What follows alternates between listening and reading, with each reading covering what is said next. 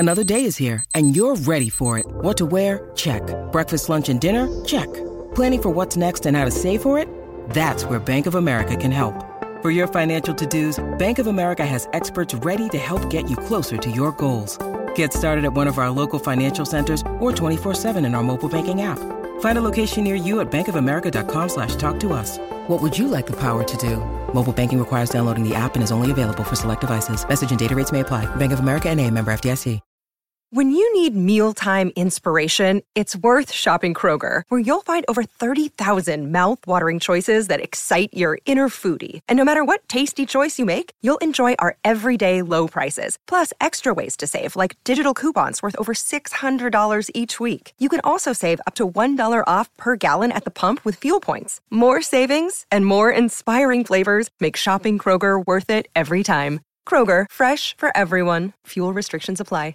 It's December 31st, 2021, and you are invited to join me and two of my dearest friends and my longtime co-hosts, Kelly Gordon and Rebecca Hoffer, as we finally round out the year 2021. I don't know about y'all, but I am more than ready to put this year to bed. We figured that this would be a great moment in time to reflect back on what we have learned this year. So the three of us are going to share that conversation with you, along with some of our favorites from this year, including things that we watched, things we listened to, and the things that we read in the past year that were standouts. I know that you're going to love this conversation, and I can't wait to hear what was awesome in your life this year, too. I'm Meg Tietz, and this is Sorta Awesome.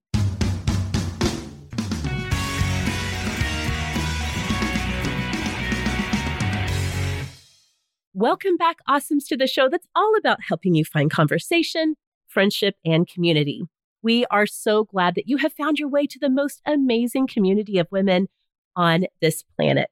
You can find our community online on Facebook at facebook.com/group/sortaawesomehangout. That is where the heart of our community is. You can also find us on Instagram at Sorta Awesome Show. And if you are digging what you hear today on Sorta Awesome, we'd love to have you subscribe so that you never miss an episode in the year to come. Kelly and Rebecca, we did it. We made it through the end of 2021. Hello, my friends. Hello. Hello. Good gravy. I was just saying recently to somebody that I was looking back at pictures, as we do at the end of the year, of the last year, and I came across New Year's Eve 2020. And there was so much sweet hope shining in my innocent little eyes. Yes. I was like, this is it. Not the finish line, but I can see the finish line. This is it. It's changing. There are vaccines. Summer's going to happen. Like, things are going to happen. And good Lord, it's not true. None of it was true. I believed in a bag of lies. Oh, we were all deceived. I know. Rebecca, was 2021 harder or better than 2020 for you? I'm super curious. Oh, goodness. You know, okay, truthfully, I think it was harder in a lot of ways because I experienced something that Kelly recently was talking to me about, which is the stress of the pandemic plus. It's like the plus of all those other extra things. So 2020 was filled with so much stress that was all pandemic related. And good golly, that was hard enough, right? But then in 2021, it feels like there was other things that all those plus items that got piled on top of us that I feel like my mental health in 2020, it was not great. But in 2021, can it go lower than zero? It's like, I mean, it's not so good, guys. It's not so good. And I really the pandemic didn't quit. That's the problem, right? That's the thing. We all thought, well, now we start to pick up the pieces. But it's like trying to pick up the pieces in the middle of the birthday party that's still going on. Yes, exactly. Exactly. That is all true. And I'm sure so many people who are listening feel the same way. Like 2020, we were kind of still in a state of shock. So you're just operating in survival mode. You're in shock. Everyone collectively was just trying to get through. And then 2021, all of the wheels fell off of all of the things. We were run amok in 2021. And I think there was some beauty in the fact that we were kind of all in it together in 2020. It was universal. Right. I'd heard this term that were all in the same storm, but were maybe in different boats. Like that's how we were experiencing the pandemic. People who were frontline workers, like their boat looked different. Sure. People Yes. who had like super young kids, their boat looked different. People who had to postpone their weddings, their boat looked different, but it was all the same storm. Right. But I feel like that collectiveness, unity, wasn't really jiving in 2021. And then we had all of our own individual plus stuff starting to pile up. Totally. Totally. That's a great way to put it. And I think that that's very, very accurate for people across the spectrum of the experience of 2021. But hey, listen, it wasn't all bad. We definitely, our literal job here at Sorta Awesome is to find the awesome in the everyday, no matter how stressful and long suffering the days may be. And so we do have some awesome from the year that we want to share with you. Some things that we're going to talk about later in the show, things that we watched and read and listened to that we loved. We definitely, I think all of us, as we look back on 2021, we recognize, yeah, this was a really hard year, but as it turns out, I learned a lot. And so the three of us are going to share with you all some of the things that we learned in the past year. So we have so much great conversation ahead. I do want us to kick off this end of the year episode, as we sometimes do at the end of the year. And that's by not just sharing an awesome of the week, but looking back over the course of 2021, what was awesome of the year for each of us? Kelly, I'm so curious what you picked. What was your awesome of the year for 2021? So I do keep a list. Do you guys remember? We'll just be honest with the awesomes here, that when we first started to do this, we were like, oh, shoot, what were my awesomes? What were my awesomes of the week this year? Yes. So it's nice to keep a list now and to go back and be like, oh, yeah, you know what my awesome of the year really was? It was something that I said back in May. It was a podcast series on the Kelly Corrigan Wonders podcast. Oh, yes. And it was all about how to make the most of family life. She talks to the two Annas. That's how she would phrase it. It's Anna Quinlan and Anna Sale. So Anna Quinlan is older than Kelly Corrigan, is an empty nester. So she comes at this whole series with that perspective. And then Kelly Corrigan has kids who are in school, high school, that age. And then the other Anna was Anna Sale, who hosts, if you don't know, Death, Sex, and Money. And also she wrote a book called Let's Talk About Hard Things. And she has little kids before school. So they have these conversations, if you don't remember, about family life, but from these three different perspectives. And they talk about things like forgiveness, misunderstanding, things that change, grief. I mean, these sound hard, but at the same time, they're not necessarily like really heavy shows. They're like the smartest women in your life having a very frank and casual conversation that you get to eavesdrop on about how these big, deep issues change in your family, the family that you came from, your family of origin, and also the family that you might be creating right now. It was so good. And I was just thinking, I probably am going to go back and listen to it. I don't re-listen to many podcasts, but that one felt so interesting. Each of them read something that they have written about these topics, by the way. I didn't say that. That's good. Yeah. So they each bring something. They're like, let's talk about grief. Bring something that you have written, because they're all writers, about grief. And then they read it and then discuss it. And then the conversation goes from there. Yeah. So it's really good. If you missed that back in May, I highly recommend it. This would be a great time of year too, to revisit that one or to check it out for the first time. Because, you know, here we are, holidays, you've been smack dab faced with all the stuff with family, or maybe you're just thinking about intentions that you want to set in the new year. This is a great churning of the wheels, a way to get you thinking about what's really going on and what do I see in my own life and what do I see in the lives of people around me and how do I grapple with that in a real way? Yeah. Yes, absolutely. Oh my goodness. Love it. Thank you so much, Kelly. I do remember you talking about that. What a perfect pick for the end of the year. Rebecca, what about you? What was awesome of the year for you this year? This year, I'm picking something that I feel like got some of the most hype and excitement from the awesomes, that they really embraced this awesome of the week. And it is the chocolate cherry cake with fudge glaze icing. I shared this in the end of January on episode 277. And I was sharing it as maybe a potential homemade dessert option around Valentine's Day. That's right. And so many people were making this and tagging me on Instagram. And I was like, oh my goodness, the awesomes are truly listening to me. And they're loving this recipe. Yes. So just like a little reminder, if you haven't checked out the recipe, we'll have it in the show notes, of course. But it's so simple because you just take a basic chocolate cake mix. The chocolatier, the better. The fudgier, the gooier, the better. And then you add a can of cherry pie filling to it. And it just is so moist. But I mean, it is. You said it. It is. Like there's You no have to other way use to the word. describe it. I had That's to right. say it. But it's so good. It's so simple and easy to make. And it just brought me a lot of joy to see how much other people were enjoying this simple homemade dessert this year. So fun. I'm glad you reminded me of that. And I do remember lots of awesome saying like, oh my gosh, so good. Thank you for sharing this. We share really good recipes here. It's almost never me sharing those. You two, though, bring some really good ones for sure. Okay, well, as I say every single year, you guys, you have a dozen-ish, maybe more, maybe less to choose from. I have over 50 that I'm looking through. And of course, because I'm me, I'm like, oh, that was awesome. Oh, no, wait, that was awesome. That was so great. And then it takes me a long time to decide. But for my awesome of the year, this year, I am going with my vanity desk that I got this past spring. I talked about this. I got it from Wayfair.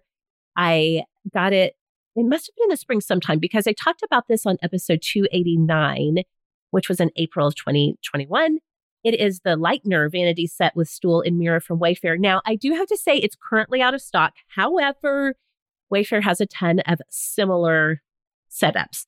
But I love this little desk so much. As I said when I was talking about it back in April, I cannot believe, you guys, that I have been working from our bedroom, my recording studio / home office from our bedroom for 6 years, almost 7 years, and I've never had a desk of my own in here. And this is the perfect size.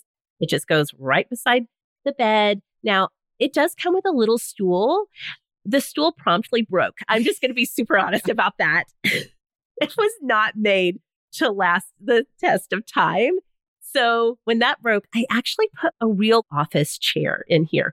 It's a tight squeeze. It's not a pretty setup, but I love it so much. I keep a vase with flowers on it. I have a Mary statue in here that's really important to me. I have some fresh flowers and plants and then books. And then I use it for makeup. I use it for work. Daisy comes in every morning before school to use because it has a lighted mirror. She loves that. She puts her makeup on in here. But I cannot believe that I waited this long to have one dedicated space of my own in here, especially for getting work done. This has helped me to realize my bigger desire, my bigger dream is having a room of my own, a la Virginia Woolf, an office room, maybe with some recording space in it, some actual official recording space. Who knows when that might happen? I'm putting it out into the universe that I would very much welcome that into my life. But just having the little desk has been so awesome for me this year. So I'm going to put a link in the show notes to the one that I got. Like I said, right now, as we're recording, it's out of stock, but they have a ton of them that you can look at over at Wayfair. So that was awesome for me this year, you guys. Thank you guys for picking some of the ones that were really standouts for you in the past year. We definitely want to hear from the awesomes. What was awesome for you? You guys, I think this is the first time, I'm almost positive this is the first time that the actual end of the year, the 31st of December, is on a Friday. So we can really, as we ask our community, what was awesome for you this year? It feels like we're kind of tying it up with a gold glittery bow. So we would love to hear from you in our Facebook community at the Sorta Awesome Hangout on Facebook. Also, we'll be talking about it over on Instagram at Sorta Awesome Show. So come and find us and tell us what was awesome for you this year. Oh my gosh, we have so much, you guys. Just pour a cup of coffee or mulled wine, or if you have eggnog left from the holidays, pour yourself something to drink, put your feet up. We've got a lot to get into. We're going to talk about what we've learned this year when we come right back. This podcast is sponsored by BetterHelp. You know, as we're thinking ahead to 2022, maybe you're like me and you're wondering if getting a little outside help, a little outside perspective could help you have the best year yet in the year ahead. Well, BetterHelp can help. BetterHelp will assess your needs and match you with your own licensed professional therapist. You'll be matched with a therapist in under 48 hours. It's not a crisis line. It's not self-help. It is professional therapy done securely online. There is a broad range of expertise available, which may not be locally available in many areas, but this service is available for clients worldwide. You can log into your account anytime and send a message to your therapist. You'll get timely and thoughtful responses. Plus, you can schedule weekly video or phone sessions so you won't ever have to sit in an uncomfortable waiting room like you do with traditional therapy. BetterHelp is committed to facilitating great therapeutic matches, so they make it easy and free to change therapists if needed. It's more affordable than traditional offline therapy, and financial aid is available. BetterHelp wants you to start living a happier life today. Visit BetterHelp.com/sorta. That's better, H-E-L-P, and join the over 2 million people who have taken charge of their mental health with the help of an experienced professional. In fact, so many people have been using BetterHelp that they are recruiting additional therapists in all 50 states. Again, that special offer for Sorta Awesome listeners is get 10% off of your first month at BetterHelp.com/sorta. Hey, Awesomes, you know Bombas' mission is simple. Make the most comfortable clothes ever and match every item sold with an equal item donated. So this holiday, when you gift Bombas to someone on your list, you're also giving them to someone in need. It's a give-give. Bombas designed their socks, shirts, and underwear to be the clothes you can't wait to put on every day. Everything they make is soft, seamless, tagless, and has a luxuriously cozy feel. They're made from super soft materials like merino wool, Pima cotton, and even cashmere, which makes them the perfect cozy winter layers. And there's a pair of Bombas socks for everything you do.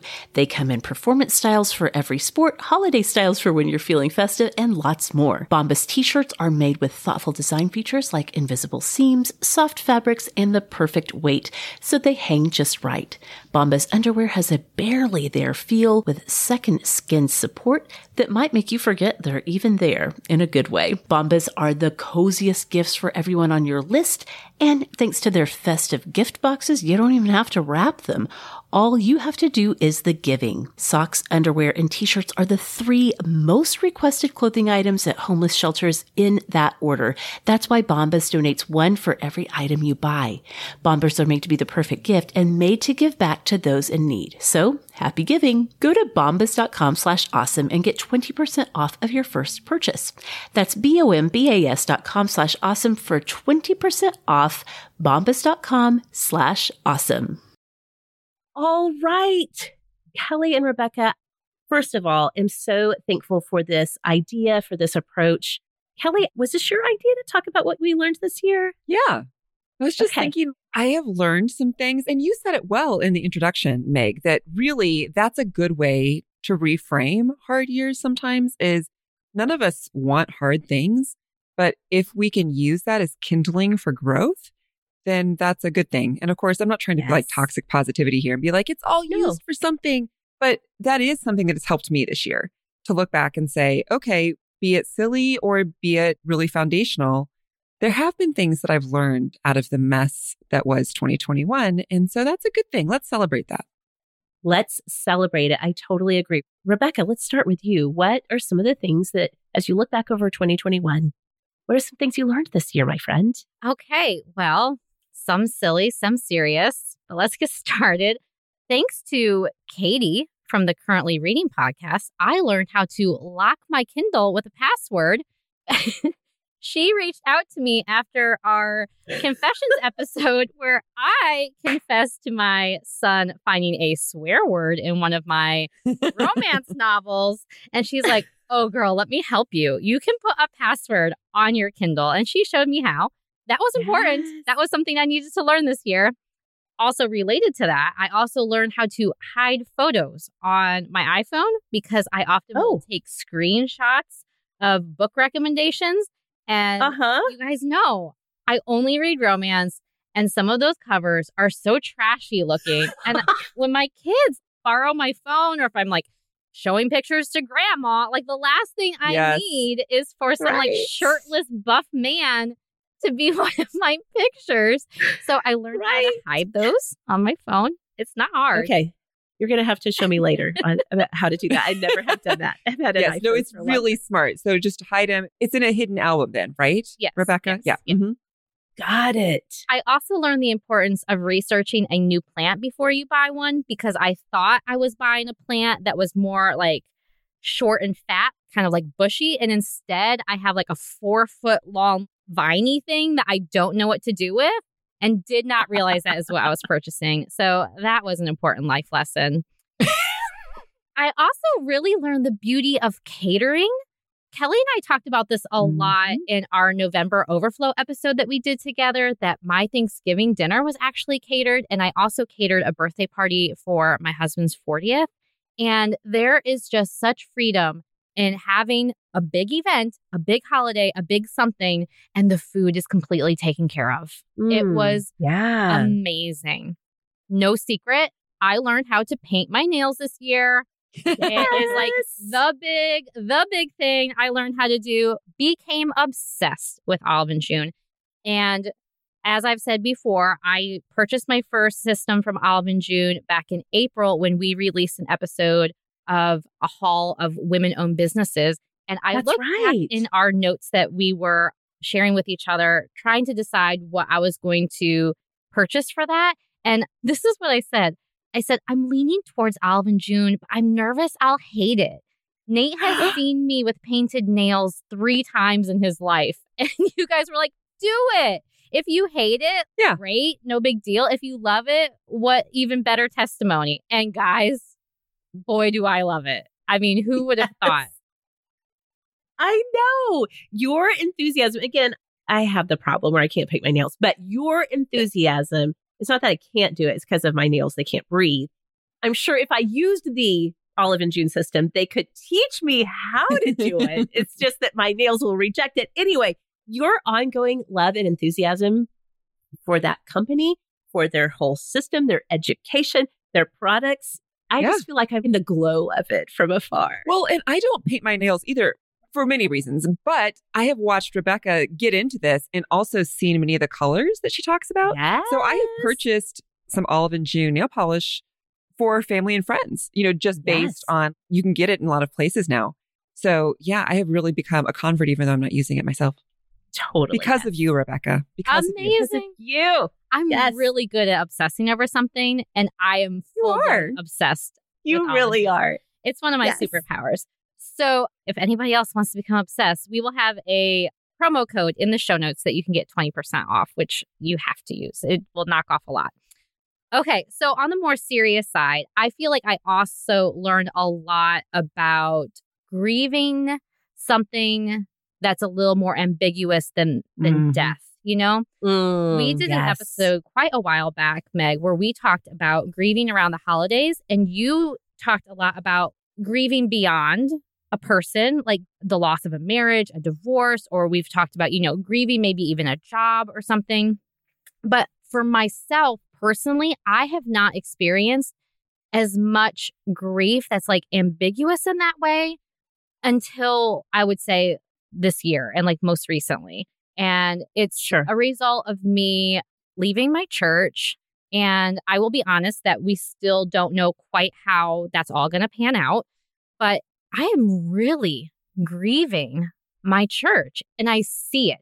I can very clearly name that I am walking through some intense grief, and that it's not just, oh, I'm kind of bummed about it, or this was hard. Like, this is grief. And there's some things that I have done, steps that I've taken to kind of even like protect myself in that grief. One example I can give is maybe if your church does baby dedications or child dedications, and then you have somebody who has experienced child loss or a miscarriage. I know people who have opted out of attending that week. They're like, I can't go. I can't watch this for some reason. This is just too hard for me. This is a trigger. Well, I have found that in my own path, but with church, that baptism Sunday is super hard for me. All I do is sit there and grieve. Literally, that's what the experience is. I feel a loss of, where are my children going to be baptized if, they make that choice? It's a lot of complex feelings. And I think that this has even opened my eyes to maybe other times in my life where I was grieving a community or grieving like the end of a life experience, that I didn't quite recognize it as much as grief in that moment, but that it really is. And I don't know quite how we can support our friends or our family when they're going through something that's more ambiguous like this. I don't know what the answers to that is, but grief is a real thing, even if it's not tied to the loss of an actual person or an individual. So that has been a big thing that I'm learning, as well as just be more sensitive to others who have left churches for various reasons. I think I can say I was always judgy about that in my mind. I just didn't understand. And now that I've been walking through this process, my eyes have just been opened a lot. Sure. Yeah.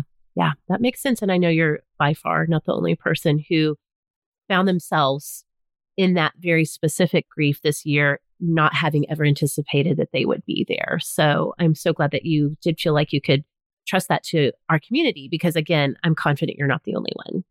Well, I'm going to take a real hard turn here and end on something a lot more lighthearted. Okay. But one last thing that I learned in 2021 is that the symbol of an upside down pineapple is used for the swinger community. Did you guys know this? What? Yeah, I did know that. You did know that? How did I not know this? Am I out of the swinger community loop? I feel so like FOMO now. I feel like I personally learned this on TikTok, but it may have been in my consciousness before that. Okay. Kyla and I are not swingers. Nobody go into that realm. That I don't know from personal experience, but I do know the pineapple is the symbol. So my husband and I went on a vacation this year, and we were part of a Facebook group for the location that we were going to. And people were talking a lot about pineapples at this resort and people wearing like pineapple swim trunks. And we're like, what is going on here? Well, we find out through this Facebook group that an upside down pineapple is a signal to those around you that you are open to swinging. And we did not know this until right before we left. And what do you know? My husband had purchased a shirt from Old Navy that has little pineapples all over it. And some of them are upside down. And he's like, oh, I'm going to wear this. It's going to be so funny. I'm going to be offended if I'm not hit on. Like, this is actually like, you know, like we'll just see what happens. But I better be hit on because, you know, if I'm not, like, why not? So he wears this. Nobody hits on him. Okay. Nobody hits on him. He wears it then another day. Oh. And while we're out, he's making conversation with another couple. And that couple, he catches the wife, like elbow the husband and signal to Nate's shirt about the pineapples. And all of a sudden, Nate was like, oh, no. I thought this would be funny. This is not funny. I am walking, literally stopped talking. He completely walked away, turned his back to the couple. He's like, I cannot let them think that I am trying to do anything. I was just being friendly.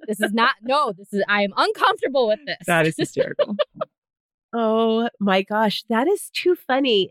This is so many levels of funny that I'm mostly laughing at Nate being pre-offended that nobody was going to hit on or that he's throwing it out there. He's like, I'm going to wear this because I now know what it means. It would have been funny enough if he didn't know and he wore it and somebody was hitting on him. But the idea that he knew and wore it anyway to be like, I'm going to throw this out there. It's like taking your wedding ring off and going into, you know, a bar and being like, if I don't get at least 3 phone numbers by the night that I can then reject, I will have failed. Yes. That's so funny. Yeah, he's a pretty funny guy. But when push came to shove, he was not up for the task. No. Yeah. He had a little pineapple panic there when it got a little too real. Exactly. All right. Thank you, Rebecca. That is such a good list. So many great reflections on this year. So much to learn.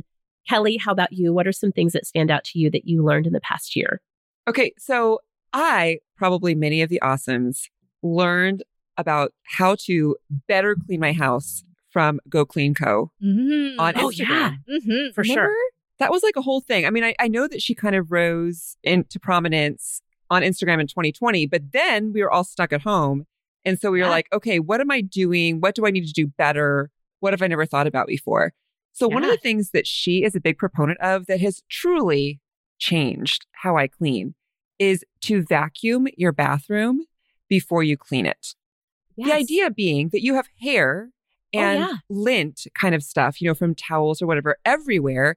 And that when you try to wipe it up, it just becomes, which is true. If you ever cleaned your bathroom, you're like, I'm wiping this and it's just smearing. I can't get it off. It's just moving around. So she's like, just take your vacuum in there for just 2 minutes beforehand with a wand and vacuum things first. And it's going to make your cleaning job so much easier because then you really are just cleaning the baked on toothpaste globs and the spots and things and theoretically the germs as well. The things that can't be mentioned that are all over the toilet. Yeah. Yes.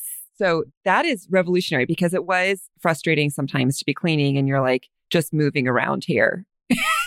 Oh, I know. And listen, you have daughters and I have daughters and we have long hair everywhere. Both of our bathrooms, the hair is a constant problem. So that's so smart. Yeah. And it really does make a difference. It really does make a difference. The other thing that I learned, this is bathroom related, and this is kind of gross, you guys. I don't know if I need a trigger warning on this, but Bring it.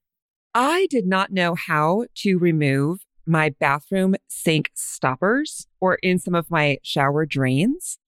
They don't just pull out, right? Like you can pull them up, but I have now for years. And again, we're going with long hair people, right? Yeah. Yes. We've lived in our house now for 10 years. I have gone through a lot of Drano.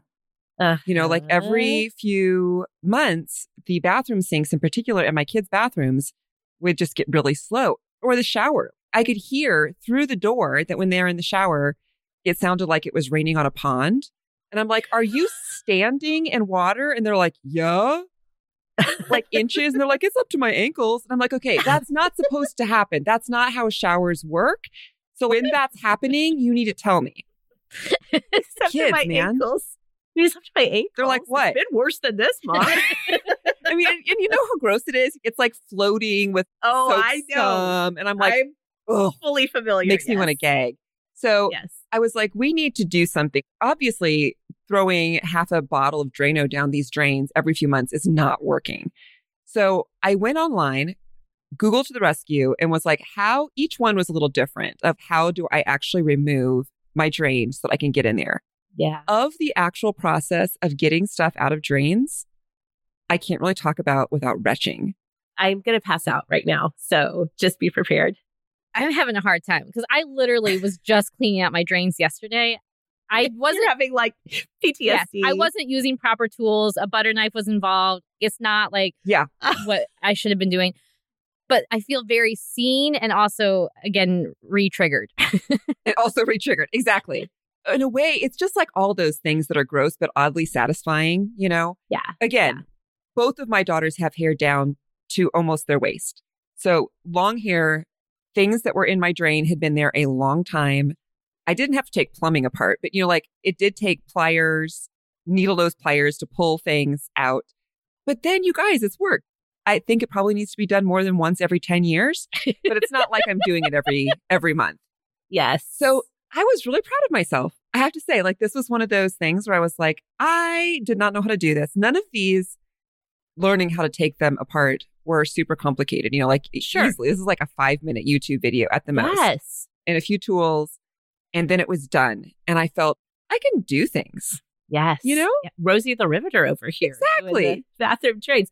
Also, just so you know, when Julie was on the show recently, Julie Tepperman, one of her TikTok things that she bought, she was like, TikTok influences me. There's like a drain cover that you can put over the top that as a preventative. Now that you've gone to all of the work of cleaning out the drain, you can just pop these things over it. They lay on top of your actual drain and catch the hair before it can get you that drain wiki going again. Yeah, that's super smart. And I do have one of my drains. It comes out really easily and it has this long piece of metal that goes into the pipe as like a hair catcher. So that works really well if you have that kind of a drain. But again, every drain in my house is different. So that's just how it works. So clean your stoppers in your bathtubs and your sinks if you want to put that on your resolution list for 2020. Just know that there may be gagging involved. Yeah. Before it turns into the shower situation. Exactly. So a few serious things I've learned. As most awesomes know, my mom has Alzheimer's. I have learned so much about Alzheimer's, of course, because you have to. But one of the things that I've learned that has been I don't know how to say this exactly. Interesting, hopeful is how to walk along with somebody who is on this journey in a way that, of course, you're grieving and it's sad, but that can also be meaningful. It's one of those things. I feel like one of the other things, this is in tandem with learning about death this year. My list is so cheery, you guys. But I have done a lot of reading about death, about aging and that process, and thinking this is a normal thing that happens in life. And for me, it's been good because the way I grew up, we didn't talk about death. And in fact, just because my parents sincerely believed this, they weren't trying to lie to us. I don't want to talk about it. But if we asked about death, they'd say, we're all going to be raptured, where none of us will die. So we don't have to talk about it. We're not going to die. Yeah. The end. So it wasn't something that I've ever really done a lot of thinking about. And of course, being the personality that I am, it's not something I really want to think about. But being at the stage of life I am, thinking about how do we have these conversations? How do we honor this real life experience? And it actually being, you're talking to friends who have also lost loved ones in the last couple of years. You're like the holiness of being with people as they're dying. Yes. It's like being with someone when they're giving birth.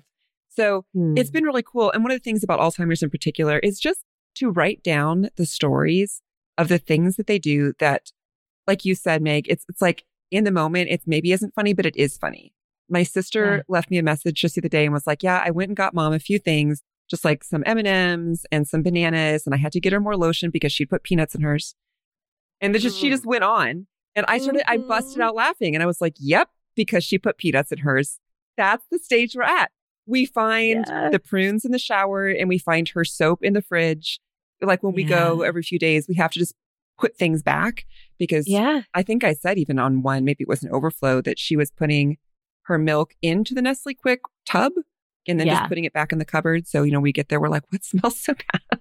Oh, no. But writing these things down, this person is no longer maybe the same as what you remember of the loved one, but it's still an interaction that you're having with a human. And it's someone who you care for and you're caring for. And so you can remember some of these quirky little stories of what it was like at the end. And I've read some other people's and I can see how it's not we're keeping these stories because in some sort of a dark way, it's an honoring of that person. This is how it was at the end. Yeah. And just like we write down the funny things that our kids say when they're little, that they don't know what they're saying, or the fact that they throw tantrums over the fact that you dared give them a blue sippy cup when that is all that they've wanted for 4 years, and then they're like, why would you give me that? It's the same idea. It's a treasuring of the moment where we are. That's like learning how to be present, which is a whole thing I could do a show on. I've learned that a lot about that in the last few years. And the other thing that I've learned a ton about, and actually, Meg, I feel like maybe we need to talk about doing a show on this in 2022, is executive functioning. Oh, yes. I've been learning about that for my own self and for at least one of my children. Yes. So I have a couple of children who that's what I would say is the cornerstone of their struggle. So if you don't know what executive functioning is, it's basically the part of your brain that enables you to do a lot of organization and day-to-day, quote unquote, adulting. Being able to stay motivated, being able to remember things, even having a system of organization to be able to say how you can get things done. And it's been one of those things that I feel like has been a little bit overlooked or not talked about much in society, maybe because we just didn't have the words, maybe because it often falls under ADHD sorts of things. Sure. But it doesn't have to be the same diagnosis. Oftentimes they are. People with ADHD often struggle with executive functioning, but you don't have to have ADD or ADHD to struggle with executive functioning. Yeah. Yeah. So just learning like what it looks like on the outside, especially in American culture, is laziness, disrespect. Why can't these people just get it together? They don't care about anybody else, that sort of thing. And that's not what is happening in their brain. So it has been revolutionary to me. And again, creating compassion in me to recognize how many different ways brains work and to say, this is a real struggle. It's not something people are making up. Just like we used to, people would be like, I'm anxious or I'm sad. And now we would say, these are anxiety, these are depression. These are things that are really can be debilitating. I feel like we're moving that direction with executive functioning. And learning to say, this is a thing that people struggle with. There are absolutely ways, there's scaffolding that we can do to help. But learning about that has been so good for me as a parent, for sure, because kids with executive function, issues look different and they act different, and different techniques are needed to help them when they're struggling. But it's also just with people around me. It's, again, the more I learn about how unique we all are, the more in awe I am of each of us, of the humanity that walks around. In fact, there is a word, I just read a book called The Dictionary of Obscure Sorrows, and it is a book about creating or resurrecting words from other languages or our past, about words that give voice to an emotion that we all have maybe, but we don't have a word in English that gives it.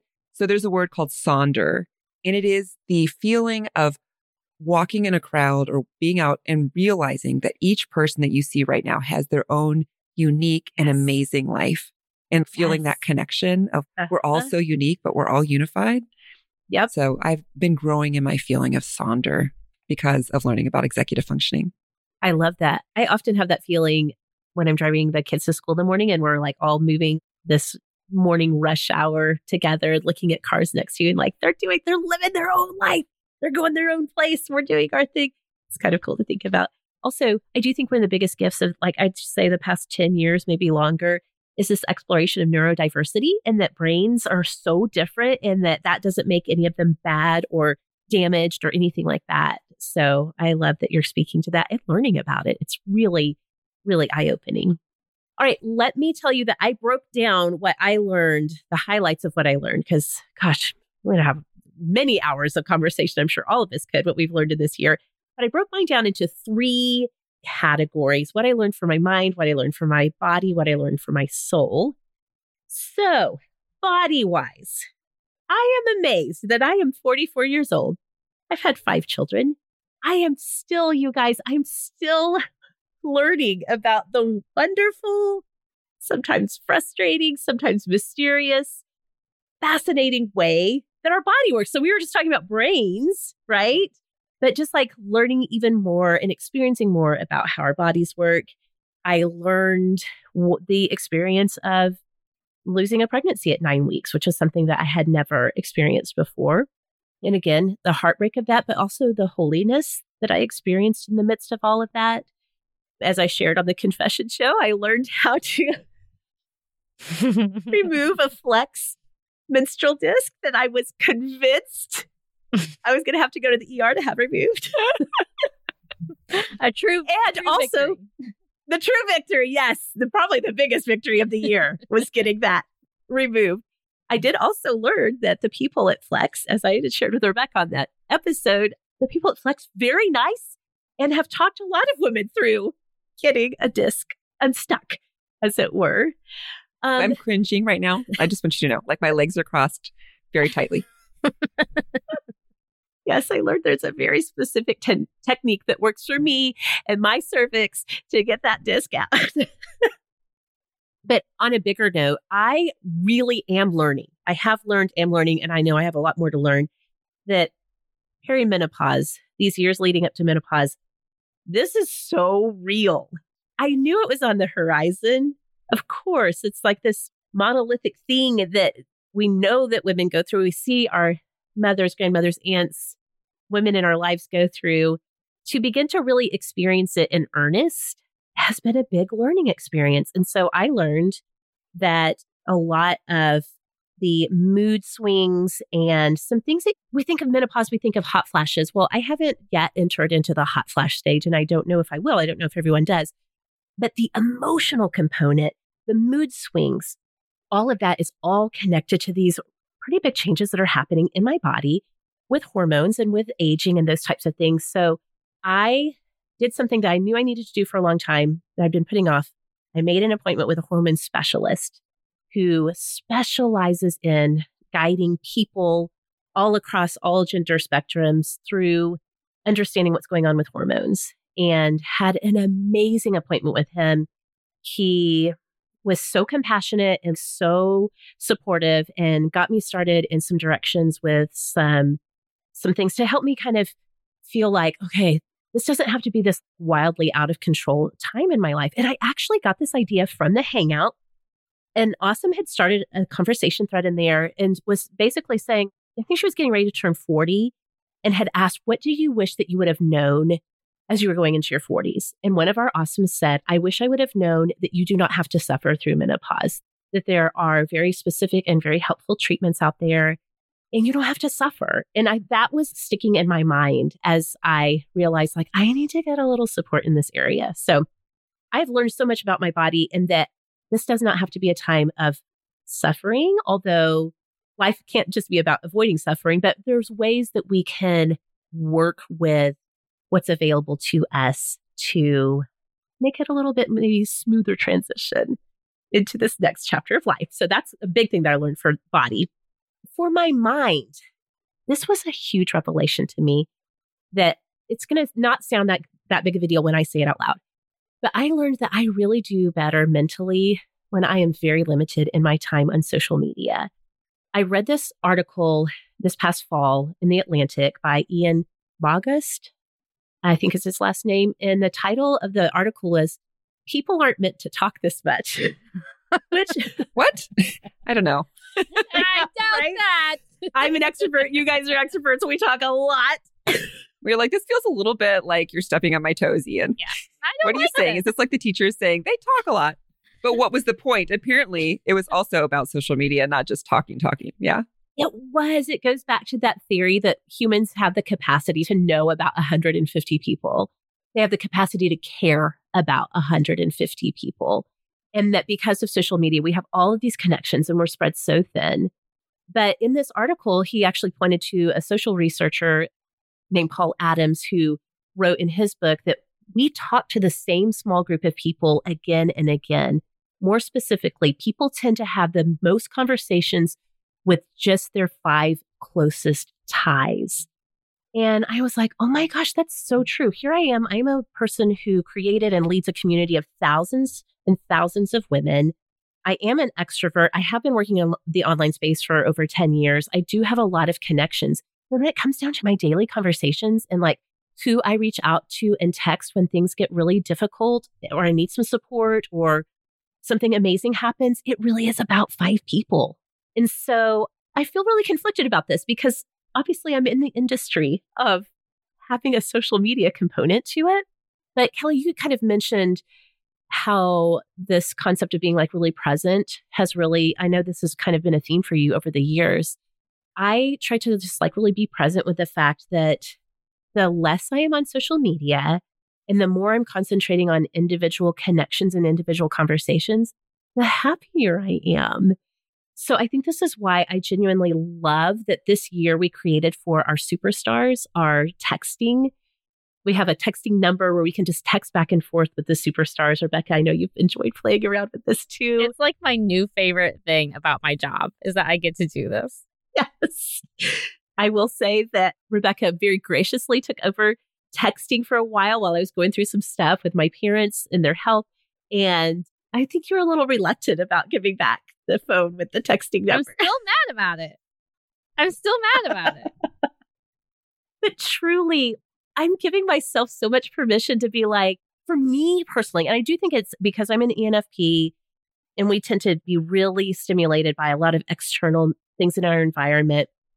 Plus, I'm an Enneagram 9 and we tend to be like really effusive with our energy, like we're not very solid. And so the more time and energy I put into social media, the more I tend to feel so spread so thin. And the less I'm on there, the more I feel solid and really myself and not spread so thin. I don't know. I know I'm saying it and a lot of people are like, wow, it's taken you a long time to come around to what most of us already knew. But it just has been such a relief and so much, I just feel like I've given myself so much permission to just be like, it's okay if I'm not talking to all of the people all the time every day.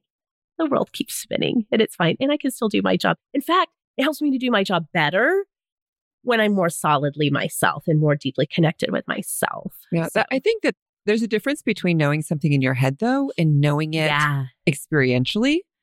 And what you're saying is maybe you would have said, yeah, like social media, it can be a problem or, whatever. But learning how it applies specifically in your life and where the limits are is something that's totally different. Totally. Yes. So good and so true. Okay. Last, soul. I kind of already alluded to this in our conversation about the books, our favorite books from the year. that just came out with Katie Proctor earlier this month. And I have to tell you all, I will say it again. And Kelly, I know you have to be laughing about this, but I finally read Father Richard Rohr's The Universal Christ. Oh, I read it this year too. So I don't think it's finally, but it's Meg Teet's book. I mean, you know, like you have to read it. Yes. You've been talking about Richard Rohr for literally years, maybe as long as I've known you. And he's even Catholic before you were Catholic. You know, like I was talking to you about him. Yes. And he's Catholic, obviously, although that's not the reason I was talking to you about him. So yes. Yeah. So this is wait, back up. This is the first Richard Rohr book you've read? The first one. And as I told Katie, like he considers this the culmination of his life work. And so I just basically started at the end with... That's okay though, because there's so many things you can go back and pick up details about other things. But yes, it is. That's a good way to say it. A culmination. Yeah. I learned this year, and it's been so good for my soul to realize God, what we call God, the divine, it's so much bigger. He is so much bigger. Love is so much bigger. Spirituality is so much more expansive than I ever would have thought. And I don't even actually feel like I've gone through any kind of deconstruction of anything over this. As you all know, and as I shared very frankly about several years ago, I feel like I went through my major faith deconstruction like years ago. I just feel like there's just so much bigness to your spiritual life. I know that for now, like what we have landed in and becoming Catholic is very comforting to me for a lot of reasons. I think growing up evangelical, especially as a Southern Baptist, who that denomination tends to be really, really, really mission-minded, like really big about going out and telling people about Jesus and converting people and those types of things. I just finally feel like I am coming into a space where like, I don't feel compelled to convert anyone to anything.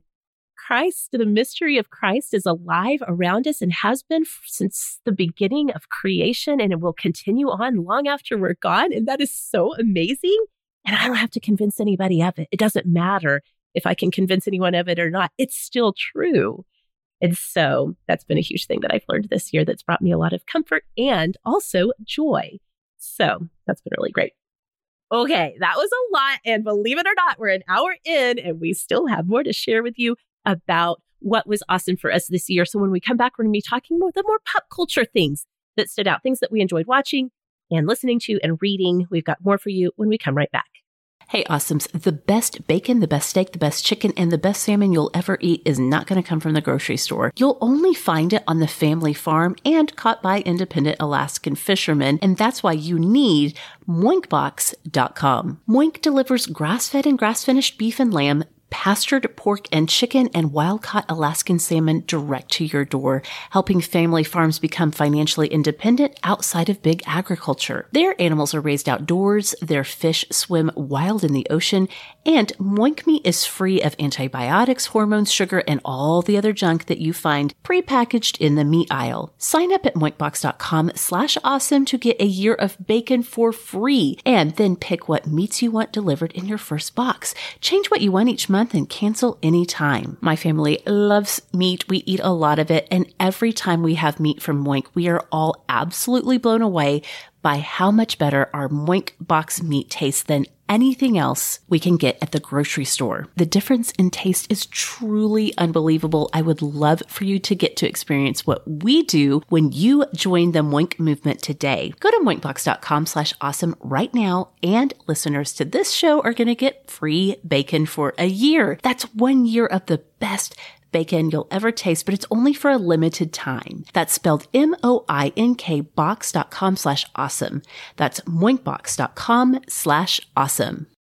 Okay, you guys, we are about to start a new year. I hope you're thinking about all of the ways that you can take care of yourself even better in 2022. Sometimes that means booking those appointments with healthcare providers, which I know I hate to book appointments too, but all of that changed when I got ZocDoc. Just download the free ZocDoc app. It's the easiest way to find a great doctor and instantly book an appointment. With ZocDoc, you can search for local doctors who take your insurance, read verified patient reviews, and book an appointment in person or video chat. Never wait on hold with a receptionist again. Whether you need a primary care physician, a dentist, dermatologist, psychiatrist, eye doctor, or another specialist, ZocDoc has you covered. Go to ZocDoc.com/awesome and download the ZocDoc app to sign up for free. Every month, millions of people use ZocDoc, and I'm one of them. It's my go-to whenever I need to see a doctor. If you're anything like me and just finding a doctor and booking that first appointment is your biggest hurdle to finding the healthcare you need, you are going to love ZocDoc. ZocDoc makes healthcare easy. Now is the time to prioritize your health. Go to ZocDoc.com/awesome and download the ZocDoc app to sign up for free and book a top-rated doctor. Many are available as soon as today. That's ZocDoc.com/awesome. Okay, we are back. We have been talking about the things we learned in 2021, but we thought it would be fun to finish up the year by talking about some of the things that were awesome for us, especially in the realm of pop culture. So we wanted to tell you about some things that we watched, that we listened to, that we read, that were really awesome. I will kick us off by talking about the things that we watched. I will say, as I read through the sort of end of the year list for 2021 in TV shows, movies, you guys, I'm so bad at this. Like, Kelly, I know you like to laugh about. I mean, can you be worse than me? I don't think so. You're pretty bad, Kelly. I'm pretty bad at especially watching. Although I will say I did better this year. But what are you saying, Meg? What did you not watch? Well, okay. I will say, as I read through the lists, I was like, oh my gosh, there's so much out there that sounds so fascinating that I haven't gotten to. But I did watch Ted Lasso, which everyone collectively did, I feel like, and has loved. Kelly, speaking of you and watching in your recommendations, I watched Girls 5 Eva, which was so fun. Starstruck is another one that came from the awesome community that I watched that I love. I really loved Never Have I Ever season 2. I've watched that season all the way through twice. It's kind of becoming my go-to comfort rewatch now. I love Davy and her friends and family so much. Such a great series. There's so many that I didn't get to. Only Murders in the Building on Hulu. We Are Lady Parts, the Peacock original about the female Muslim punk band. Looks amazing. FX's show, What We Do in the Shadows, which is a vampire show that I cannot believe I have not watched yet. There's like 3 seasons of it already. So I have some stuff to look forward to for next year. But as I look back on my favorite watch from 2021, hands down has to be Midnight Mass on Netflix, which I don't think either of you guys have watched.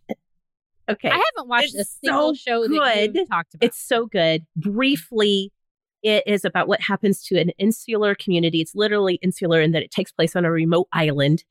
This community, when something evil comes to town, the evil is inadvertently brought there by the priest who presides over the village church.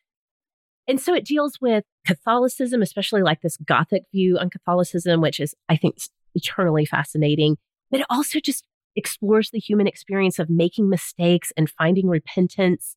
And most importantly to me anyway, it really grapples with the question of what happens to us after we die, but not in a totally scary way, in a really hopeful way. I will say it's dark, it's gory, it's sad, but it's also beautiful and triumphant. I watched it months ago and I'm still thinking about that show. It's so well done. I loved it so much. Midnight Mass on Netflix was definitely my best watch of the year. So, Kelly, how about you in terms of watching? You did do better with watching things this year. I did. I watched so much more than I usually do. It was not just Days of Our Lives. Although I did watch Days of Our Lives. But then once, The Devil Came Back to Salem, I kind of dropped it a little bit because I was like, I feel like I've seen this before. Right. Yes. But you mentioned Girls 5 Eva. That's like near the top of my list. Rutherford Falls was also really good. I went back and watched because everybody knows that I'm a sitcom girl. So when I need something that's funny, I'll still just go back and be like, what else had a lot of seasons that was good? So like Community, I watched this year for the first time. I'm almost done with Superstore, like what I can access, shows like that. But my absolute top pick has to be, and this was an awesome of the week recently, The Morning Show on Apple TV. Yeah. Mostly so because what you just said, Meg, when you're saying like, what am I still thinking about? What kind of pushed me and it comes up in my mind? It's that kind of show for me. So this year was season 2. That's what dropped this fall. You can go back and watch season 1, which came out pre-pandemic. It was one of those original products that was released when Apple TV first came out. Stars, Reese Witherspoon, Jennifer Aniston, Steve Carell, like amazing cast.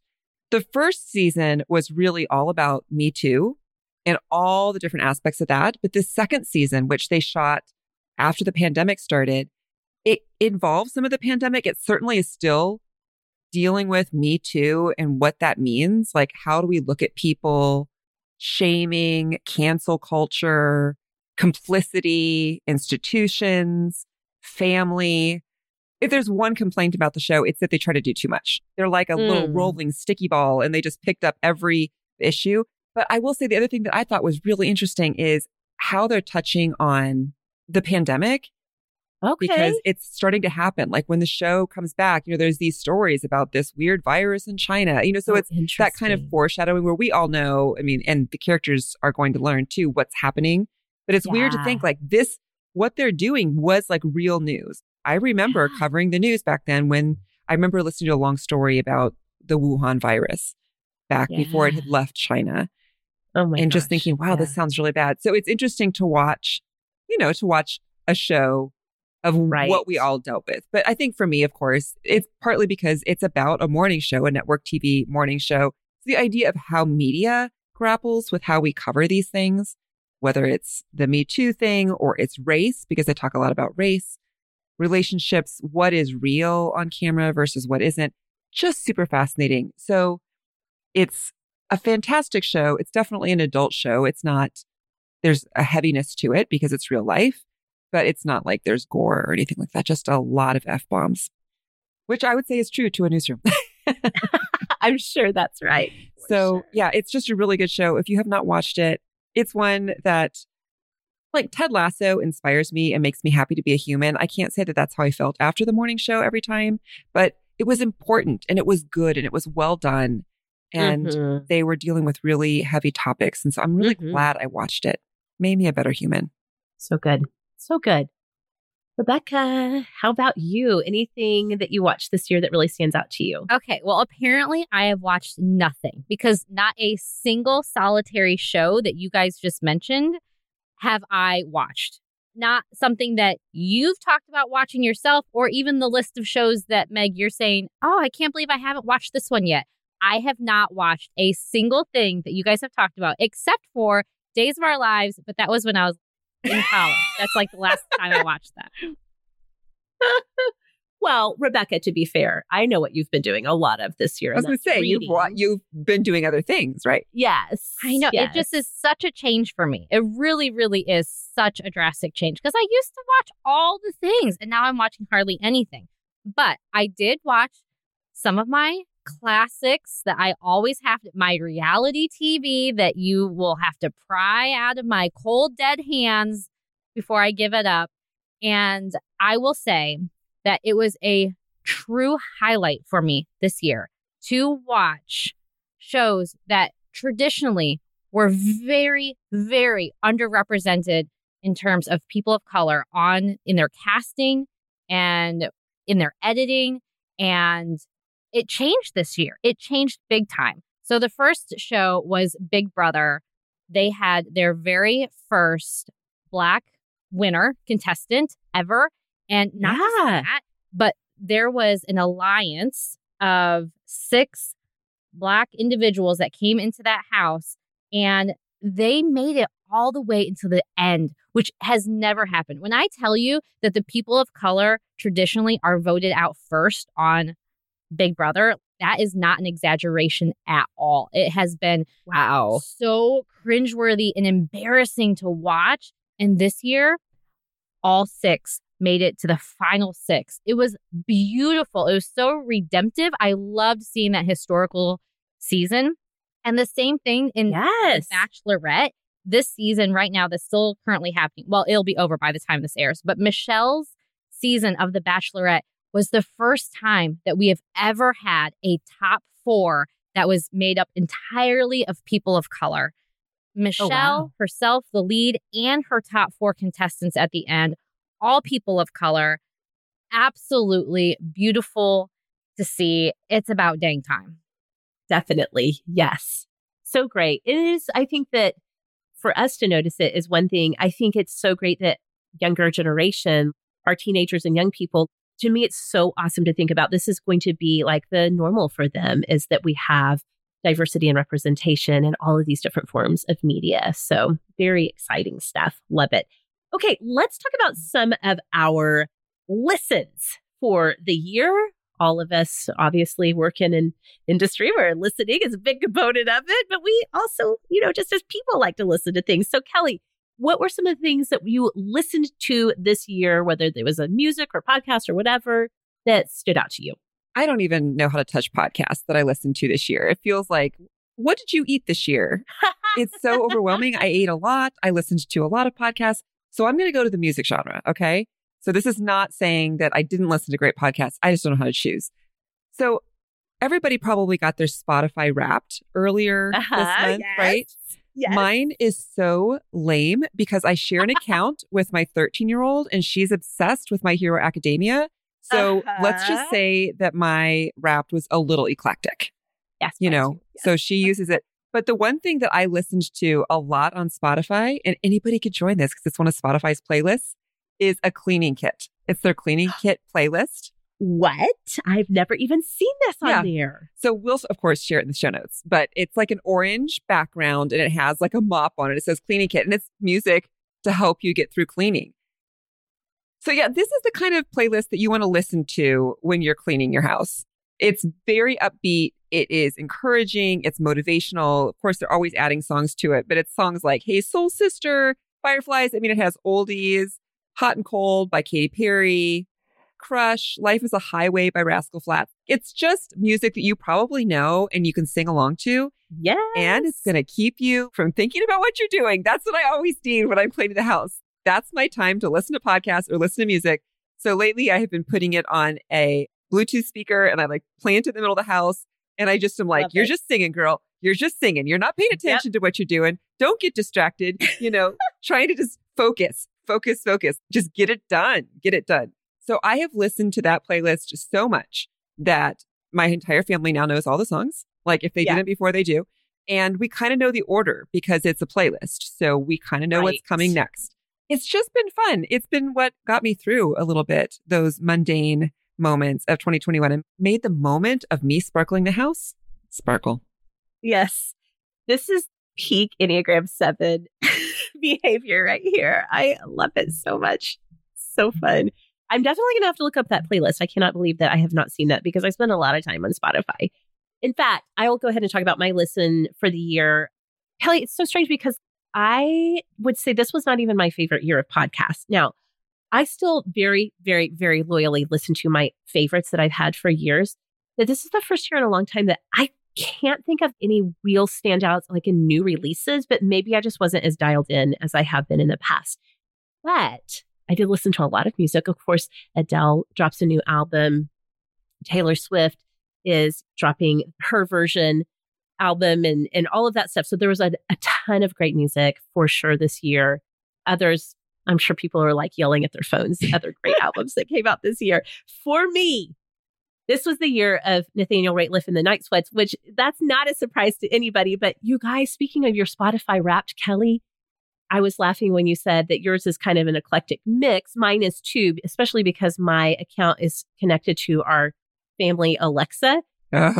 So mine is this weird blend of the music I actually like and then a bunch of K-pop. Exactly. It's like K-pop and it's just theme songs from animes. That's what I have. I definitely have theme songs from anime on mine too. But I listened to so much Nathaniel Rateliff and the Night Sweats this year that Spotify told me that I was in their top 0.5% of listeners this year. Wow. I'm so proud of myself for this achievement. But truly, I listened to Nathaniel Rateliff's solo album that he released last year. That one's called And It's Still All Right. I listened to that a lot. That was a 2020 release. It's the perfect vibe for 2021 and all of the craziness that this year brought. And then also Nathaniel Rateliff and the Night Sweats. That's when he does his project with the band. They dropped a new album this year. And that album is called The Future. And I've been listening to that a ton. And so this has just been, oh my gosh, like comfort music, but also new, but also not the kind of new where you're like, ooh, I wish they weren't experimenting with doing a new thing. It's like totally staying in their lane of why I love them, but it's new material. Does that make sense? So that was by far my favorite listen of the year. Rebecca, Are you here? Are Yeah, you she is. live? I was going to say, she just Can we hear moved and I you? was like, Okay. it looks very even not like a low resolution. So that's good. Okay, awesomes. We are having some technical difficulties. I don't know Yes. what's going on with me and my internet and my audio, but there's been some major delays. So I have opted not to provide any additional commentary to Megyn Kelly, and I'm just sitting here silently, so I'm not messing up the audio, and it's kind of driving me crazy. And if you think to yourself, why is Rebecca being so quiet? Does she secretly hate Megyn Kelly? That is not what is happening. She's like, I can't believe that those are the things they listen to. I'm have so many judging them. Things I want to say, but anyway, my audio is all messed up. Okay, but let's get through it. Now, my favorite podcast of the year was Under the Influence with Joe Piazza. I made it my Awesome of the Week in August in episode 325. It's a deep dive into the world of influencers, specifically mom influencers. It is so good. I have felt so seen in some ways that I myself am part of this influencer world, but also it's been so fascinating as somebody who also consumes influencer content. I highly recommend that podcast if you haven't listened to it yet. But my highlight of the year has to be listening to Harry Styles live in concert Yes. in the same Yes. space, breathing the same air. I mean, that sounds Yep. awful in the world of COVID, but it was a glorious. She's like, no, I would have put my nose right up next to Harry and been like, give me COVID. It was amazing. It brought me so much joy. And speaking of things that we learned from this year, I would say that learning the importance of having things that bring you joy is also on my list. It was For sure. it was an epic experience. A highlight Yeah. for sure. Yes, so good. I'm so glad that you somehow worked that in to your year-end list. I'll tell you what, one of my favorite conversations of the year, Rebecca, was when you and I had this sort of debrief on one of the awesome overflows after the concert. That was really good and really powerful, and still thinking about that conversation too. So I mean, I knew I would cry talking about it. I did not expect you to also cry. I also cried about your Harry Styles concert experience. So good. All right, finally, let's close this out by talking about the things that we read this year that really stand out as some of our best reads, the things that we really enjoyed. Rebecca, why don't you kick us off on this section? Because I know, my friend, back in 2015, when we started Sort of Awesome, you were usually the one that you're like, I don't really do that much reading. Not really a reader. Tell the people how many books you read this year. Okay. Well, in disclosure, we're recording this before the year is actually done. So Okay. As of mid-December 2021, how many books have you read? 79. 79 books, she says. Yeah. Coming from somebody who used to be like, I didn't really read much this That's more year. than 1 week. I barely read 9 books in a year before, probably. All right, tell us everything. Tell us what were the standouts that you really loved. Okay. Well, I actually am only going to talk about one book. One I standout, just okay. finished it, and it soared to the top of my favorite reads of the year. Oh, it was so good. Okay. I'm like stressed out by how amazing this book was. Okay. This book is not going to be for everyone. Let's start with the titles. I'm sorry. Yes. Okay. The book, this book has me all flustered. Okay. It is called I know. Heartbreak Warfare by Heather M. Orgeron and Kate Stewart. This book is heavy. It is hard. It is a romance, and it is an open door. Open door meaning that there are some intimate details in the spicy scenes. I would say that if that is something that really bothers you, this is a skimmable book, that you could skim Okay. those scenes if you wanted to go past them. There are trigger warnings all around for this book. But first, let me tell you that I got this book recommendation off of a TikTok that was talking about a very specific trope of when people are trauma bonded together. And I was like, okay, well, this sounds interesting. I went and I read the synopsis for the book. And the whole synopsis is simply a letter that one soldier is writing to another soldier. And within that letter, you learn some very key things. So none of this is spoilers, but you learn that she is a soldier who goes off to war. She is taken captive, is a prisoner of war, and she is writing to somebody who was held captive with her. They have come home, and she's writing to him to say, I thought that my life coming home would be okay. I thought that my husband and my son would be enough, and it's not. I need to see you one last time. Okay. It's intense, right? So here's some things. Trigger warnings. There's war. There's terrible prisoner of war trauma. There's sexual assault. There's obviously the potential for possible infidelity. These things might not be well suited for everybody, but let me tell you that this book was so powerful. It was so heavy. You are rooting for everyone. I feel like when you read a typical romance and maybe somebody's already dating somebody, or maybe they're even married, there's always this idea that, well, you don't want that relationship to work out. Like they're actually a bit of a jerk. You know, they're like villainized and you're just waiting for the breakup. That is not the case in this book. And through every moment of this book, I was like, I don't know who I'm rooting for. I'm rooting for all of them. Somebody, if not everybody, is going to walk away from this completely and utterly heartbroken. So the book ends. I am obsessed with this book. I keep thinking about it. Have not started a new book yet because I am living in this world of a book hangover to the extreme. Yes. I have recommended it to so many other people. All I want to do is talk about this book and all the complexities and nuance to it. This book is gripping. That's what I have to say about it. It is gripping. All right. It does sound very intense. And that's not usually, I think a lot of times people assume that books in the romance genre are going to be a little light on the emotional impact of it. But it sounds like this is really, really a heavy hitter. Yes, it is not. All of the feels. It's not a rom-com. This book is heavy. Yeah. It was really good. Okay. Thank you for that, Rebecca. Kelly, how about you? What stands out for your reads from 2021? Well, I almost said The Universal Christ by Richard Rohr. But since we've already talked about that, I'm going to skip over it. But it is definitely one of the top books of my 2021. Another one that I just have to mention that's going to get honorable mention is Like Streams to the Ocean by Jedediah Jenkins. So I read both of Jedediah's books this year. His previous book was called To Shake the Sleeping Self. And that was the book that was about him riding his bike from Oregon to the very tip of South America.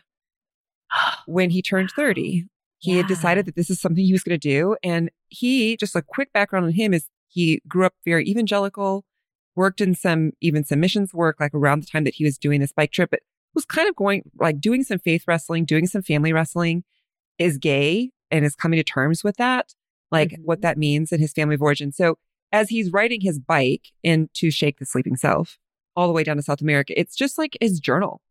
Yeah. So the new book that he wrote called Streams to the Ocean is really just more of his musings on things that he's learned.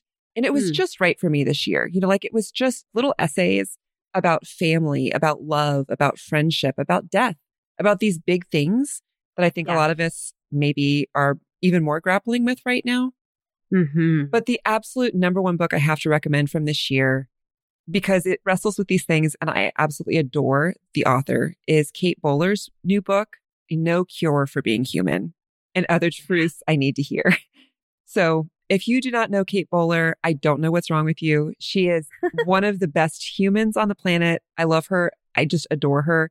She was given a stage 4 cancer diagnosis at the age of 35 and is living with that. So this book is her reflection on what that means. Right now, 4 years after that, she's still alive, which they really barely gave her a year when she was first diagnosed, and she had a toddler. In fact, her first book, Everything Happens for a Reason and Other Lies I've Loved, deals with that. So this book is about what happens in the life that you wanted, that you hoped for, that in many ways our culture promises you is like no longer an option. Yeah. You know, you have a life that you didn't choose. And that's true for many of us in different ways, even if we're not looking directly into the barrel of death like Kate is. In fact, we've interviewed her several times at the radio show that I produce. And my favorite thing is, because this is the kind of humor that she has, and this is why you will love this book, is that when people at a party do that, like, hey, Kate, how are you? She's like, I'm dying. And you? Yeah. You know, she's just very upfront with it, but she's the most compassionate, wise human who is really, she talks about toxic positivity in this book. I'm not trying to say like, oh, let's just all sum this up. I'm so glad I got more time with my son. Like, no, I don't want to die. But how do I still live facing the reality that I will die probably sooner than many of you who are reading the book? So again, it sounds kind of heavy, and it is because it's dealing with really deep truths, but there's nobody better equipped than Kate Bowler to walk us through these things because she thinks about them and she's honest and she's vulnerable and she has hope. She's not hopeless, even looking in the face of something that's so dire. So this book came out this year. It is one of the ones that I bought to have because it means that much. So good. She's a remarkable human, that's for sure. So I'm so glad you brought that book up. Okay, well, I just gave everybody all of my top picks on that episode with Katie that came out in the middle of December, but I do want to sneak in one last reading experience. I don't even know how to classify this. It's an Audible original, which means you do have to be an Audible member to listen to it. But if you are an Audible member, you do listen to it for free. So you don't have to buy anything. This is a book sort of called Marigold, an investigation of an American haunting. It's by the novelist Sarah Gran. Sarah Gran notably writes thrillers. She has like a whole detective mystery series that she writes. And she's one of those writers that takes the genre of thriller and does bring in a lot of philosophical, mental, emotional impact. So it's more than just your average whodunit. But she created this story that's only available in audio format. Again, it's on Audible. And it's a conversation between an older man who's like in his 60s, who's a paranormal researcher and a professor. And he's interviewing this character named Anne. And she's telling the story of how she came to be best friends with her house. And her house is what, as she describes it, many people would say is haunted, or they have a poltergeist or something like that. It is so disturbing, but also so fascinating. Not disturbing in a spooky way. Like, I thought I was getting a ghost story when I started listening to this. It is much more a psychological exploration, and especially because Anne herself, the woman who's telling the story, and she's like 24, of how it came to be that her house is her best friend, is an unreliable narrator. And so you listen through the whole story, and the more she talks, the more you realize there's more going on with Anne than she thinks her house is haunted. The whole production, and it's also a reason I loved it too, is it's in the context of they're creating a podcast series about it. So he's like interviewing her for what would hopefully become a podcast series. So it's just like listening to these audio tapes. Interesting. So production wise, it's really fascinating what they do. The narrators are Jason Culp and Zoe Kazan. They do a fantastic job. I mean, just the production values on this is just so great for listening to. It's so creepy. It's so weird. It's not like gory disturbing. It's like mental, like psychologically disturbing. And I will say it is one of the few books that I've read or listened to that at the end, it doesn't wrap things up in a bow. It leaves you with a lot of questions. Again, we have this unreliable narrator. So at the end, you start to think back, oh my gosh, how much of this was real? And so again, it's called Marigold. If you're an Audible member, you can listen to it. Please, somebody go listen to this so I can talk. I have so many questions about what happened in this book, and it's so short, but oh my gosh, it's so good. All right. So you guys, we did it. We did 2021. We did our year in review, popped the champagne, put on the party hats. Here we go.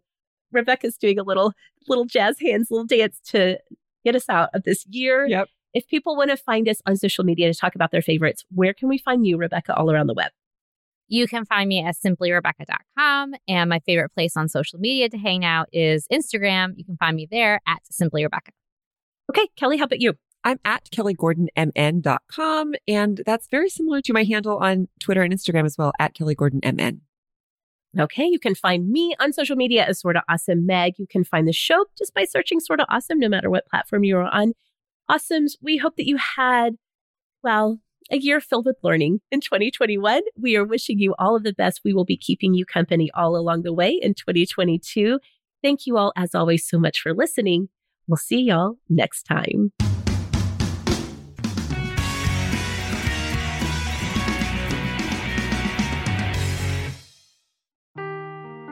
Seeking the truth never gets old. Introducing June's Journey, the free-to-play mobile game that will immerse you in a thrilling murder mystery. Join June Parker as she uncovers hidden objects and clues to solve her sister's death in a beautifully illustrated world set in the Roaring '20s. With new chapters added every week, the excitement never ends. Download June's Journey now on your Android or iOS device, or play on PC through Facebook Games.